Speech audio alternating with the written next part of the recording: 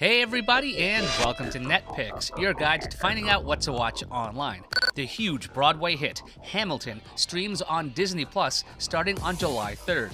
Disney says this version of Hamilton combines the best elements of live theater, film, and streaming. Netflix just added Unsolved Mysteries this month.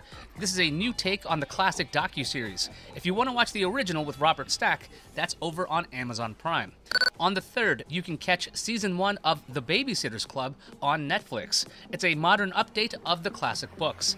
Netflix also added some library titles, the Karate Kid trilogy, Spaceballs, Airplane, and Batman Mask of the Phantasm all joined Netflix on the 1st of July.